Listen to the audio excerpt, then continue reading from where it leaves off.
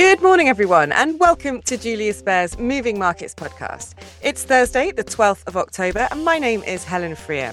On this morning's show, I'll be talking about the latest market news with Bernadette Anderko. Then, in light of the ongoing conflict in the Middle East, I'll be talking to Norbert Rücker about what the implications are for oil. And Nicolas Jordan is also on the show this morning to update us on the latest news from the CIO office. But let's start, as always, with the latest market news. Good morning, Bernadette. Good morning, Helen.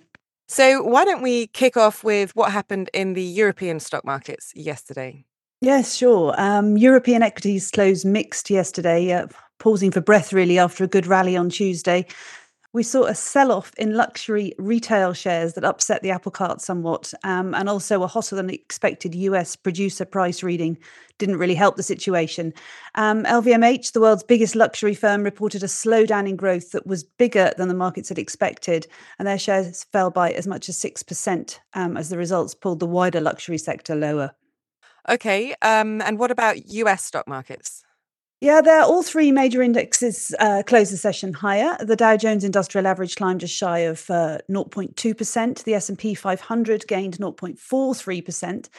The top performers there being real estate, utilities, telecom and tech, and they all closed up between 1% and 2% higher.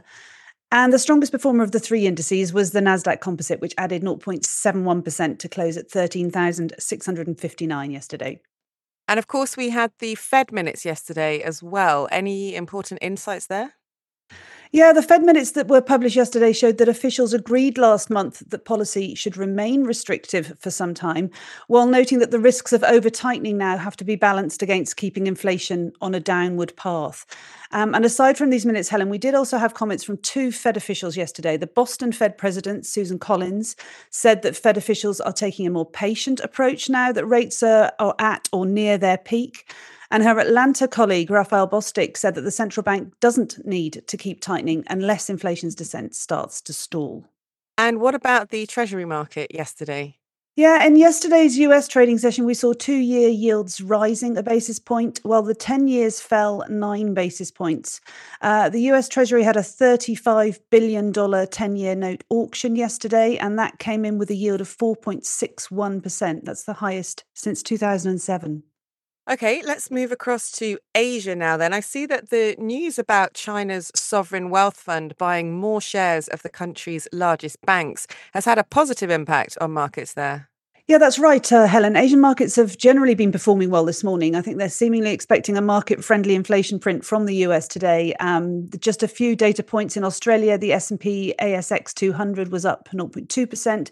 In Japan, the Nikkei 225 is over 1.3% higher. And South Korea's Kospi has also risen nearly 1% and is actually holding near its 2-week highs. The Hong Kong Hang Seng Index has climbed over 1.75%. And then, as you said, China's sovereign wealth fund, this Central Huijin Investment company, has announced that it's going to increase its stake in 4 of the country's biggest banks. And that's seen as a move to renew confidence in the stock market. So the 4 banks involved are the Bank of China, the Agricultural Bank of China, Industrial and Commercial Bank of China, and China Construction Bank. And they've seen their shares rise between 2.5% to 4.75% in early trading this morning. While the broader CSI index is up just north of, it was just up north of 0.8% when I last looked. So Central Huijin has boosted its stake in each lender by 0.01 percentage point for the first time since 2015. And importantly, it's said that it's going to continue to increase these holdings over the next 6 months. Okay, so despite the rally today, let's not forget that so far this year, the CSI 300 is down nearly 5%. So when it comes to Chinese stocks, I think all eyes now will be on China's third quarter GDP data, which is due to be released next week. Okay, and what else is going on? Any other highlights to report? Well, one big headline I saw is that ExxonMobil has agreed to spend $59.5 billion to buy the shale group Pioneer Natural Resources. That means that the deal values Pioneer at $253 per share. The Financial Times reports that the combination will hand Exxon a dominant position in the Permian Basin. That's the vast field in western Texas and New Mexico that's helped to turn the US into the world's largest oil and gas producer. And then other things in the news, we've just had a slew of data out of the UK. One thing I've seen bang in line with expectations is that GDP grew by 0.2% in August, exactly as economists had forecasts. The UK's dominant services industry grew by 0.4% in the month, offsetting declines in production and construction. And what about the day ahead? What should we be looking out for today? Well, it's clearly that all-important inflation number from the US. CPI is forecast to have slowed to an annual rate of 3.6% in September, so from 3.7% the previous month. We'll also get jobless claims data from the US too. Okay, and just to finish, how are markets set to open today, Bernadette? European and US futures markets are broadly set to open higher, so let's keep our fingers crossed for that inflation number. That's it from me today, Helen. Excellent. Thanks very much, Bernadette, for the roundup this morning. Thanks for having me on. Now, Norbert, let's move over to you. Good morning, firstly. Good morning. Now, I know you spoke on the podcast on Tuesday about some of the implications of the conflict in the Middle East. If we look specifically at the oil market, it's pretty afraid about oil supplies as a result of what's going on. What do you think the risks of an escalation are, Norbert? And do you think the fears about an oil crisis are warranted? Well, the oil market definitely very swiftly moved into focus because oil basically is the link that makes this military conflict, which is a regional one, into kind of a broader global economic challenge. So these fears about an escalation, the fears about oil supply disruptions, that has been kind of the dominant element over the past days.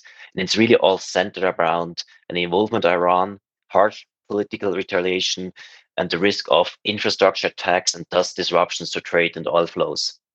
And some of the coverage even went as far as kind of drawing a comparison to the oil crisis in the 70s. But this is really completely overlooking how different the oil market today is. Overall, we believe that such an oil crisis scenario is very highly unlikely because there are very few signposts that there has been a meaningful outside involvement in the conflict, in the attacks that erupted over the weekend. But exactly this outside involvement would be prerequisite for the conflict to escalate and spread into the broader Middle East. And geopolitics tends to create a lot of noise, but usually price moves are only temporary. Do you think this time is going to be different?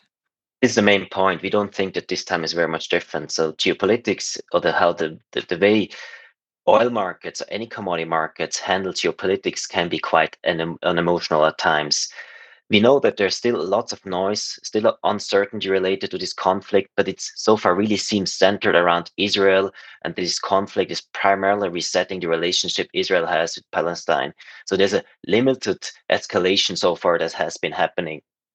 Geopolitics is really a noise element that usually doesn't have a lasting fundamental impact. It's something that injects temporarily some uncertainty premium into prices, and the duration, how long this premium is lasting, if it's for days or if it's for weeks, primarily is a relationship of the intensity of the shock. We believe that the shock today is rather small, and we believe that the oil market should really revert back to the trends that has been established before the last weekend, basically heading back towards caring about supply situation and the market mood overall. And to be honest, that seems to be also what the market itself is thinking. So we have seen already today how prices, or yesterday, how prices have been heading backwards towards US dollar 85 per barrel. So the market also doesn't seem to be too concerned about this conflict spreading. And if you look back, there's actually some precedences for this. We had the war in Lebanon in 2008. We had different wars in Gaza, I think between 2010, 12, 14. And neither of these conflicts really had a measurable impact on oil prices. What's your outlook for the oil market then? Well, basically that the oil market as we knew it before last weekend somehow reestablishes the situation that the market debates, the supply situation that it debates, the demand forecast, the supply forecast.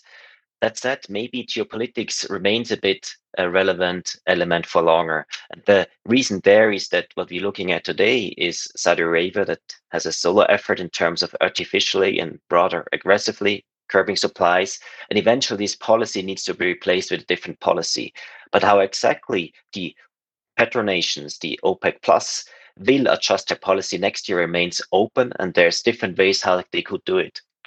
So there is this uncertainty element there, and maybe this uncertainty element around the future patronation politics somewhat increased because one consequence of the conflict might be that Saudi Arabia stays a bit longer with their cuts, and consequent might also be that the West tightens sanctions on Iran. However, with these elements in mind, the Asian buyers always found the ways to trade Iranian and Russian oil outside of the West reach, and the United States is quite wary of fuel inflation. Thus, up to date, we don't think that these implications are meaningful, but they're rather limited. So overall, we did not trust any projections on the oil market, did not trust our views, our forecast in the oil market. We stick to our cautious view, see oil prices heading lower, and our forecast for the mid of next year at $75 per barrel remains unchanged.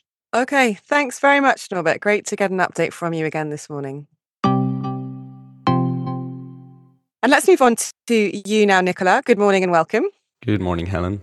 I want to start by asking you generally about the markets. I mean, investors have suffered quite a lot recently. So what do you make of the latest market developments? Yeah, well, I mean, even though we were expecting the current correction phase in the markets, it's obviously never a pleasure when it arrives.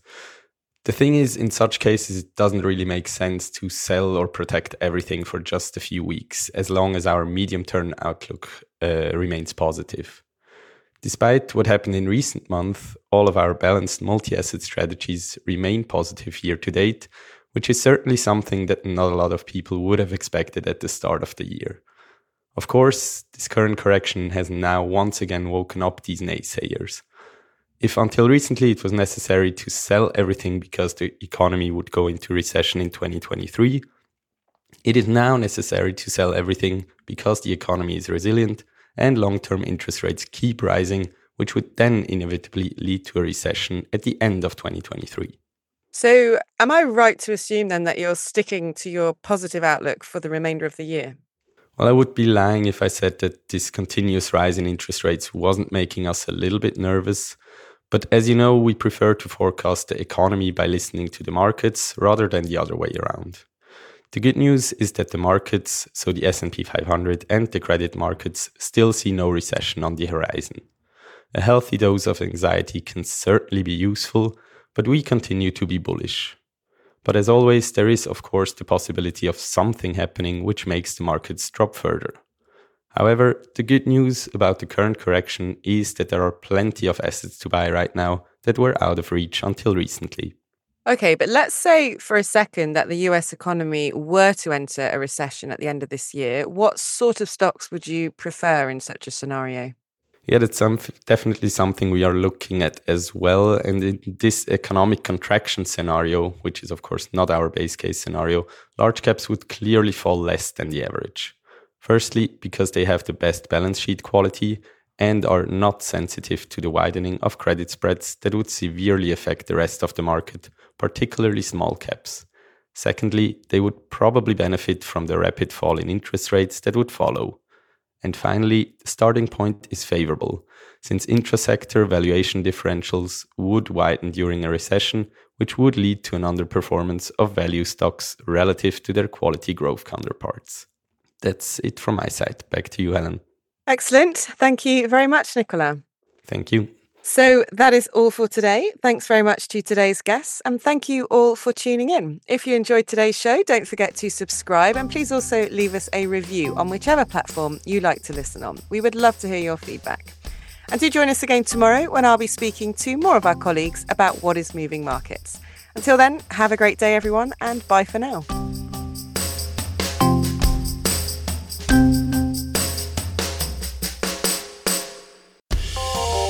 The information and opinions expressed in this podcast constitute marketing material and are not the result of independent financial or investment research.